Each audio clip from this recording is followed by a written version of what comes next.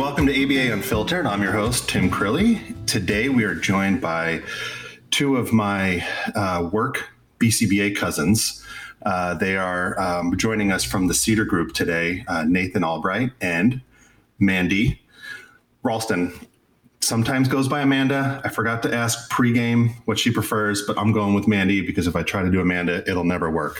So today we're here to talk about outcomes. And when I threw out the idea of this topic, the working title of the podcast was going to be Outcomes Schmoutcomes. And maybe that'll get changed in the post-game process. But it's a topic that is a giant puzzle. It's something that we've been talking about as an industry for a very long time.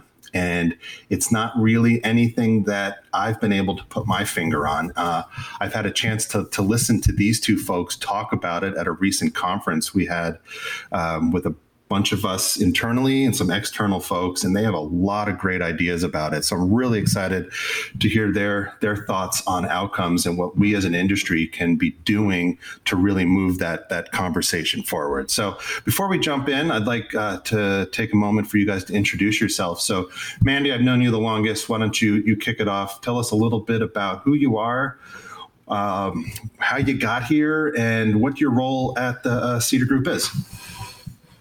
Hey, thanks, Tim. I'm Mandy Ralston. I have been board certified in one version or another since 2001. So I was originally a BC ABA and then upped my game to a BCBA later on in my career. So I'm a recovering entrepreneur. I was one of the acquisitions from Blue Sprig in 2019. Was really happy to find my family in that organization, and then was later given the opportunity to move to the Cedar Group, which is the sort of technological arm of applied behavior analysis and the family of the different providers through Blue Sprig and some of the other acquisitions that we've had. So my current title is Director of Clinical Intelligence, which sounds way cooler than it actually is.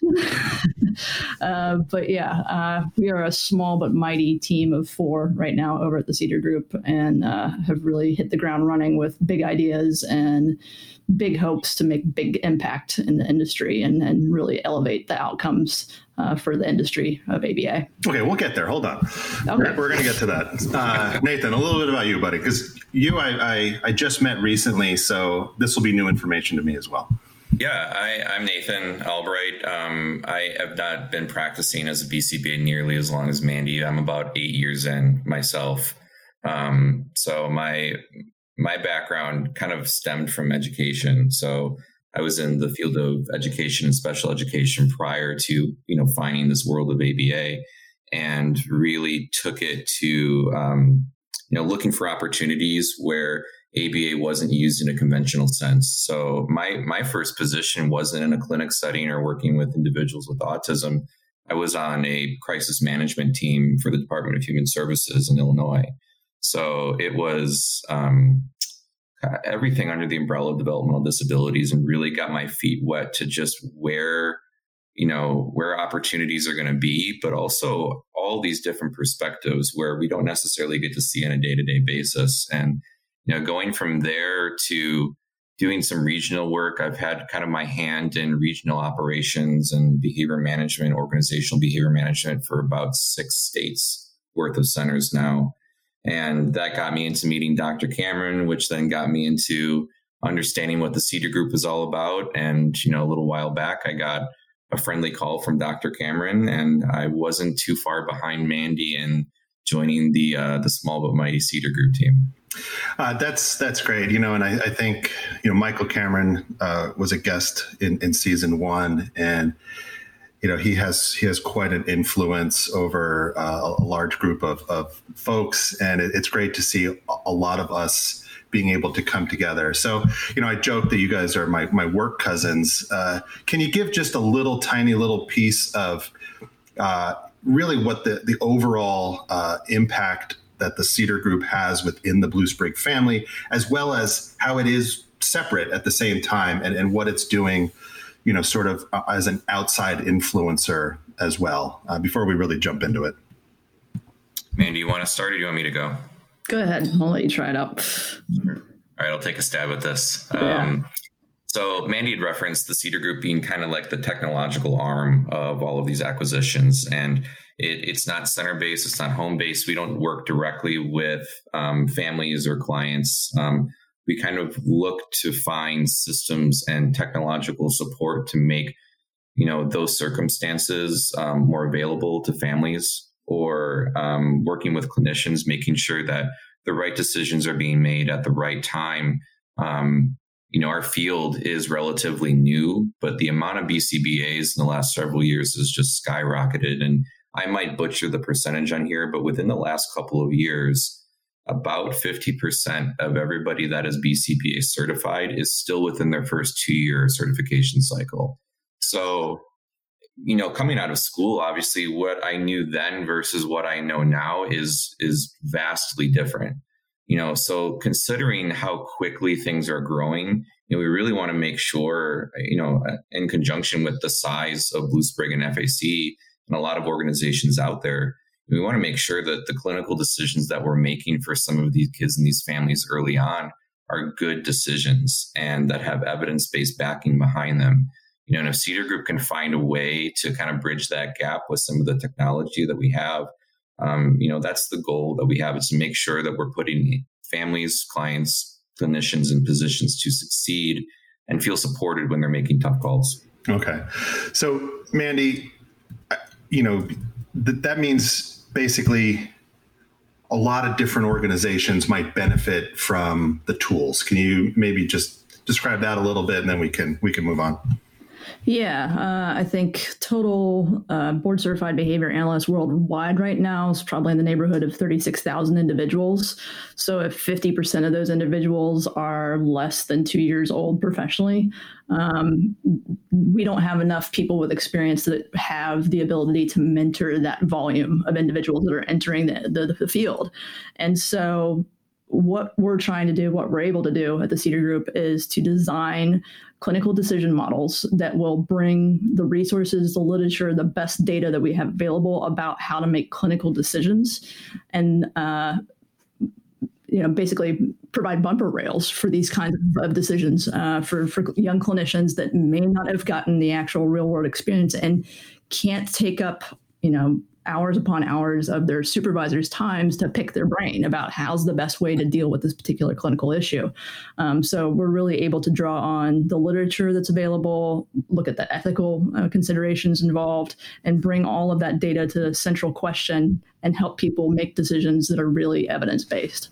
That's fantastic. And, I think we talked about it a little bit in a conversation we had last season around the whole concept of an internship model and how we really lack that in our industry as a whole at the moment. And people are getting hired left and right as soon as they pass the test and are just pushed out into the real world without, and I think it's a perfect way to describe it, without those guardrails, to really not have the mechanism in place to know if what they're deciding to implement is the thing they should be implementing. And by the time you figure out, wow, that wasn't the right way to go, how much time is lost, or how much damage could have been, trying to, put upon that family or that individual in the meanwhile. So, yeah, I think the industry's got an issue with getting all these young professionals coming out of the gate. They've demonstrated the minimum level of competence in order to become certified. They pass the test, right? And that goes for most medical fields. Exactly. That goes for most medical fields, right? It's a C equals MD, right? Even if you got a C in your class, you still could be a medical professional. Well, the guy that graduates last still practices medicine. Yeah, exactly. So, you've got young professionals coming into the field, and these are high stakes issues. These are children and families that have significant problem behavior. You're capturing a window of time potentially with early intervention that you have only so much room to really make an impact before that person gets into a school age situation, so on and so forth. So it's really high stakes play that we're working with here. And from the young professional side too, it's like, well, my supervisor has thrust me into these things, and I need to basically acquiesce to the idea that I know what I'm doing. And so I may not want to ask certain questions. And if I'm given these types of tools that are digital and I can use on my computer, I don't really have to worry about feeling embarrassed that I'm asking a question that somebody has purported that I should already know the answer to. And that's just not realistic for all the information that's out there right now. Yeah. Nathan, any follow-up on that? I wouldn't disagree. I mean, Mandy mentioned early intervention as that window of opportunity. What I appreciate about, the field of ABA is our opportunity to support in a way that, there are right now no other fields that are supporting the way that we can and we do, especially with the science behind what we have over the course of, Skinner to now. I don't want to take that for granted. And I don't want, new clinicians coming into the field to forget how impactful that time can potentially be. So I want us to be in a position where we can set a high bar that does at face value, feel and look scary. But in saying you're going to make it, you're going to do the right thing, you're going to make the right decisions because you've got these things now available to you. Like when we were coming out of school, I didn't have a system. I had a white book that I lived by religiously to learn, my fundamental values. I had an ethics book. And then I had this kid that had several diagnoses with medical comorbidities and medications that I didn't know half-lives or dosages for, and a neurologist that they see twice a year. And now this white book means something, but I don't know how it fits into everything that I'm going to be doing and programming for on a regular basis. So to compartmentalize what I know and to address that alongside all of the other life issues and barriers that these families are going through on a regular basis is tough for anybody, no matter how long you've been in the field for. Well, and we need all these young professionals. There's a reason that this field is growing exponentially, and it's because of the rate of autism, right? The families, the individuals with autism, they need our services, and we need more help. But it's incumbent upon those of us that have been in the field for a while to design, be the architects of certain systems that's going to help support these individuals to be as successful as they possibly can be. Absolutely. When I first started thinking about this topic, you think about all the shareholders we have in this. You have obviously the actual client themselves. You have the family unit.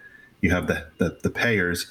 But you also have the clinicians. And I kind of, they're often the forgotten element when we think about these things. And you guys just brought up a lot of great points about how their inability to be 100% or even 80% sure of what they're doing is the right thing to be doing, how that impacts everybody else on that list. So it's really something that if those guardrails and those practices and those procedures can be outlined and can be totally data driven, what an impact that has on that clinician's ability to then impact those other groups of stakeholders in this process. So, yeah, and it's got multiple layers, and it actually, we're talking about the field of applied behavior analysis. To Nathan's point, it's like there's a lot of people who've done a lot of work before us to allow us to be in a position to have this as a profession in the first place. And so we have a duty to those that came before us to really have the data that shows that we're being effective. Sure. And now we have technology and all these things, and other healthcare, sectors are embracing those sorts of things. So, why shouldn't we be involved in that? Okay. So obviously it's all solved. You guys are set, ready to go. So I really thank you for joining us. And that was a little bit shorter than I had planned. Now, so why is this so hard? Why is the concept of outcomes? It's almost like a secret word you have to whisper at, like a speakeasy, where like the door slides open with a little peephole. We've been at this a while. I've been hearing about it since basically the day I stepped foot in the industry. Why is the concept of having concrete outcomes such a challenge? And what are you guys thinking about, and how are you thinking about it, and where do we take it to make it less of a challenge and really be able to put concrete definitions around it? There's two big variables that come to mind right away for me. It's, the concept of ABA as a science, right? As single case design, right? in conjunction with the diagnosis of autism and some of the unknowns with that. But, there's what's that famous saying? If you've met an individual with autism, you've met one individual with autism. So the individualization of the diagnosis itself, coupled with single case design science behind ABA, makes for a very unique situation, right? So I've got a lot of family that's in, the medical field. It's very different there in comparison to this look at every situation as an individual way. So when we're talking about outcomes and we're talking about every case that I have as a clinician being different from each other, those don't really go well together, water and oil type of conversation there. So trying to find a way to allow my clinicians the creativity to find some avenues for success for each individual client while building and collecting data in an accurate and reliable way to make sure that we can use that at a higher level to make macro level changes. Trying to do both of those things with the same types of data make for a really difficult conversation and a solution. Yeah, we've talked a lot about the notion that I think the heterogeneous nature of autism itself, the concept of neurodiversity, the concept that there is no such thing as normal, there is only common and rare, right? Really, being able to talk about outcomes is being able to talk about the best possible outcome within that individual. And that is very nuanced. And that's not just at an individual level, that's also at a family level, right? Culturally, what do people value about their lives and how they want to interact with individuals and what level of independence and what is actually happiness? Those are outcomes, right? But how to quantify those has been sort of the existential crisis that ABA has been in, right? So we've got lots of different tools. Obviously, we're completely buried in data, but the data isn't telling the story that we needed to tell. Like we've got this, oral history of look what ABA has done for my child or my family, but we don't necessarily have data that is walking along that same path. And so we've got to really look at how do we get from that macro level, what is the impact of all the intervention that we're doing to change the core diagnostic properties of an autism diagnosis down to how does that relate to the programs that we've been working on for this past week, where it might be something as simple as can you sit in a chair for 2 minutes and attend to somebody that's giving an instruction, right? So, a lot of the conversation that we're having in the CEDAR group revolves around quality of life and just trying to determine, is there a way to start this process of treatment by really talking to the caregivers and the client when possible and ask them, how do these areas affect your quality of life? And knowing that we can pick out the things that are actually going to impact the family and the client the most to bring down their stress levels, to increase independence, and to be happier. That's the hard part. It's easy to say like, oh, look at all these things reduced or these things increased. But that doesn't always tell the story. So from a parent standpoint, what do you guys see as their role in this process, and what can they be doing to help maybe sort of set the standard of what it should be? And does that mean this is what I need in my life, or should I expect something more than is possible? Like, where do we start that conversation, and how does it work with the family unit? It depends, probably. I've met a lot of families at intake when we've done initial assessments that, and you ask them about their experience or history with ABA in general. A lot of them are there because, their referring physician recommended that this was a treatment that they would, find beneficial. And this is the first time that they're learning about something. So a lot of times where we're at as clinicians is not the same starting point as families whatsoever. And I think that's why, at the CEDAR group, when we're talking about these macro changes and what outcomes really should look like, it is very family focused. And that's why quality of life is It's vernacular that we use probably on a daily basis in terms of how are we going to be measuring these things, right? It's not the number of mans or requests a client does per day. It's not what their scores look like on a skills assessment. Those are great, but at some point, I'm never going to see you again, right? Our time at clinical therapy is over. And my job is to make sure that when that time comes, you're on the right track for habituation and autonomy and family success and happiness, and your stress index levels are down. All of those type of quality of life pieces that a clinician, we don't necessarily address on a regular basis because, traditionally a BCBA is building their program off of skills assessments that we're more familiar with. We really want to shift that focus to say, is what I'm doing inside my center or at my home therapy, is this valuable to the client? And then is it valuable to the caregivers? Is it valuable to their home environment or community living arrangements? Those are important pieces that I feel like, as a clinician, I should be trying to remember on a day-to-day basis when I'm making my clinically based decisions. Yeah, we talked during the summit about the notion of a life cycle of a goal, or the pathway of a goal, and understanding how being able to sit quietly for 30 seconds might relate to something like being independent in toilet training, right?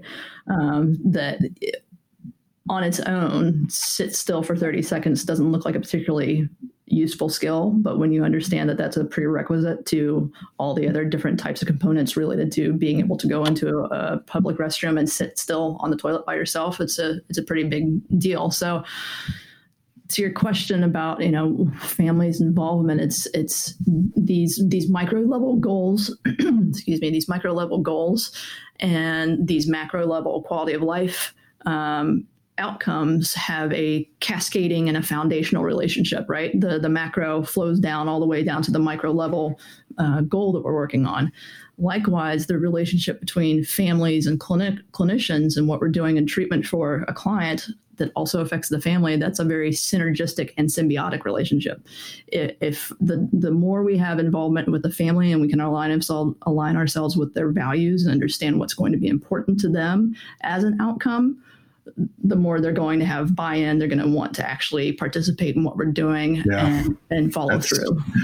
So I love that. You talk about micro success. So the toileting, the independence, all those things, those mean the world to a family. So all those little micro things that improve that overall quality of life. How do you take those micro successes and make them the macro expectation when you're trying to convince health plans or sort of funding sources? You guys might not have the answer to this because it's a tough one, but how do you take the micro success and turn it into the macro expectation to then ensure that these services remain available?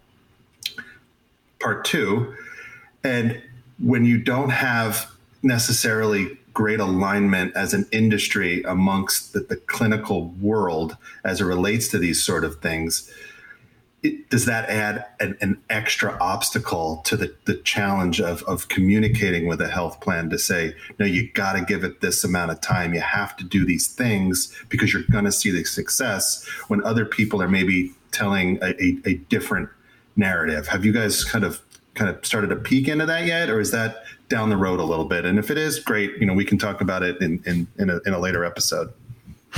Well, I think we're working on building the technology to give us the real-time feedback on how our programs are going in the field, and giving clinicians dashboards to look at where they instantly understand the trend of their data, again, on that micro level. But what we should then be able to do with that instant information is look at, longer term assessments, skill assessments, the standardized assessments such as the ADOS or the ADIR, and be able to say, I can now predict that if somebody's rate of learning is this, or their percentage of non-overlapping data points is this, that it then will impact this particular type of individual in this way, and I expect to see their skill assessment change to this degree in 6 months, 12 months, 2 years, so on and so forth. So I think we're starting to peel back the layers to understand how we're going to be able to use our day-to-day data to better predict what types of trajectory we're going to have with the individuals in treatment. Wow. Okay. That actually makes a lot of sense, even though it sounds really hard. It's an interesting position to be in, especially at the Cedar Group, because we're kind of at a unique place where we can see a little bit behind the scenes with the providers that are supported, that have been using these models for 2+ years in some instances, and now being able to kind of review, and from our unique perspectives of having that clinical background to say, where's the gap, where's the bridge the gap. And I think Cedar Group can do a couple of things with our position. I think one of those things is perspective. When I'm a clinician, I'm not writing this goal just to write the next goal, right? And we want to make sure that our clinicians are making good clinically based decisions with outcomes in mind at the start and not at the end when they're reviewing things. So purpose to perspective, I think, is really important. And, if I'm writing my treatment plan, I do have to remember that I need to be making clinical decisions that not only have an outcome that's valuable for the client, that I need to be thinking of that outcome even before I'm creating the goal in the first place, right? I should be able to be asked, what does this goal ultimately mean for the person that you're supporting? If I'm writing a goal and I don't have that answer, it's not a good goal. And I should be able to put that into a treatment plan and be able to explain that to a provider. And I think that's what providers are looking for, is a little consistency from the field to say, what does all this actually mean in terms of clinical support and success for the future of this family? And I think if you can do that, there's a bridge the gap moment there that I think the technology that we are building is going to assist in doing. I really do feel confident with that. Yeah, what's our colleague's great quote, Nathan? Dr. Kristen Byra says that the road to hell is paved with data that you never look at. That's the nerdiest thing I've ever heard, but okay. And I would say that to her face, so don't worry. Good. Yeah. I really appreciate you guys taking a couple minutes out of your day to chat about this. This is something that we talked about at the beginning. It's been out there. It's just been floating around, and it's, the great unknown. So I have such confidence in your guys' ability after sitting through that 3-day summit and maybe understanding about 12% of what was being said in the room. It's just some really heavy thinking, a lot of heavy lifting, but a lot of talented people working on this project. So I can't wait to see where it goes and the impact that it has on the industry. And when you guys start making the rounds and presenting on certain things, it's going to be fascinating to sit in the back and hoot and holler for you. So I really appreciate you coming on. Before we go, I do have one question that we ask all our guests, and I want you to hear it for the first time individually. So, Mandy, since you're wearing a visible headset, I'd like you to take it off. I'll give you a thumbs up when we're ready, because I don't trust Nathan to not cheat. So I'm going to have him go first. Okay, thanks. Okay, so Nathan, this is it's a yes or no question, and then I need an operational definition to support your answer. Okay. Is cereal soup?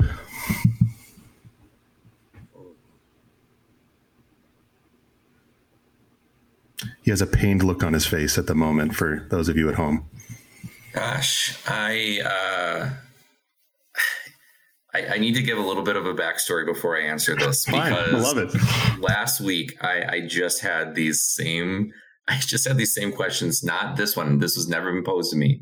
I asked my wife if a hot dog is a taco. Okay, I've heard that one. Yeah, and we got into that, and I never got the cereal to soup. I can certainly see the yes side of things, because you've got that broth milk, right? Yeah. With components and ingredients inside of it. I don't know if I would write a definition for vegetable soup any different than I would for cereal.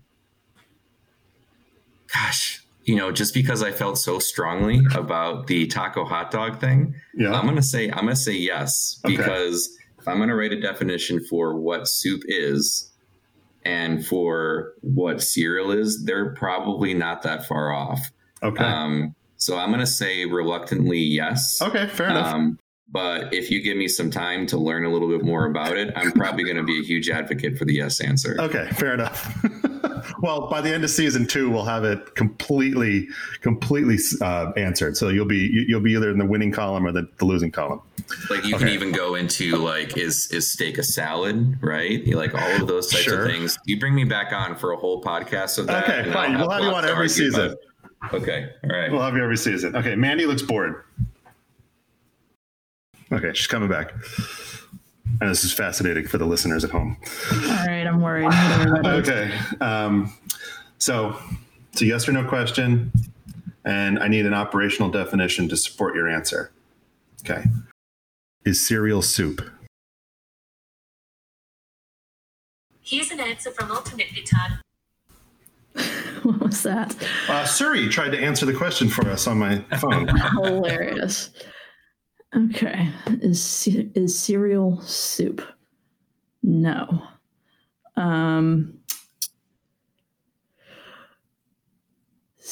You want an operational definition of soup? Why? No, just why it's not soup. Why is it not? What is my argument to why it's not soup?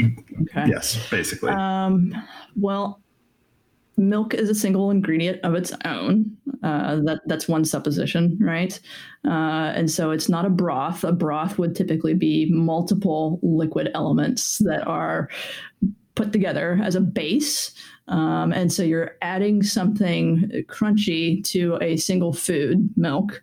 So that would disqualify it from soup. Obviously vichyssoise or what's the other chilled soup? Gazpacho. Those are cold, and yet they're still soups. They're multiple ingredients, but again, I think the base for each of them is multiple. And then, of course, you can also add oyster crackers and whatnot, a crunchy substance to a soup, such as a chowder. But again, those are multiple ingredient base items underneath. Okay. So that's my argument. So it's a broth milk situation. It's a broth milk situation. You're making me change my answer. No, you're not allowed. You're not allowed. You're gonna have to talk offline about it. Okay, all right. You're making me rethink my answer now. Okay. Yeah, because it's like if I add celery to a base of ketchup, is that soup? Right? So if it's it's not a good soup, but maybe it's soup. Not a good soup, yeah. But yeah, it's just a single ingredient as a base that then gets something else added to it. Fair enough. Not soup. It's like adding crackers to water or adding crackers to orange juice. That's not soup. Okay. Nathan, your answer was great.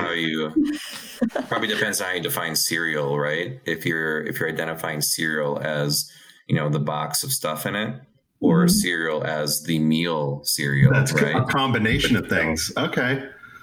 So if in that definition, if a box of cereal came with milk already in it and you poured it into a bowl, that's more likely to be a soup, like getting a can of soup out of the pantry. We make these decision models and coding and having all of these outcome conversations. And honestly, this might be the hardest question that I've been asked in the last year. Okay, great. And I think we're definitely going to make this decision model. Okay, so I broke the cedar. I think so. Perfect. Okay. Well, hey guys, I really appreciate you coming on, and I really hope to have you guys back. It was a lot of fun chatting. My brain hurts a little bit, and that's always a good sign that we talked about some good stuff. So I'd like to thank everybody for taking a couple minutes out of their day to join us on ABA Filtered. Please join us again in the future, and have a great day. It's been a great pleasure, Tim. Thank you so much. Okay. Thanks, guys.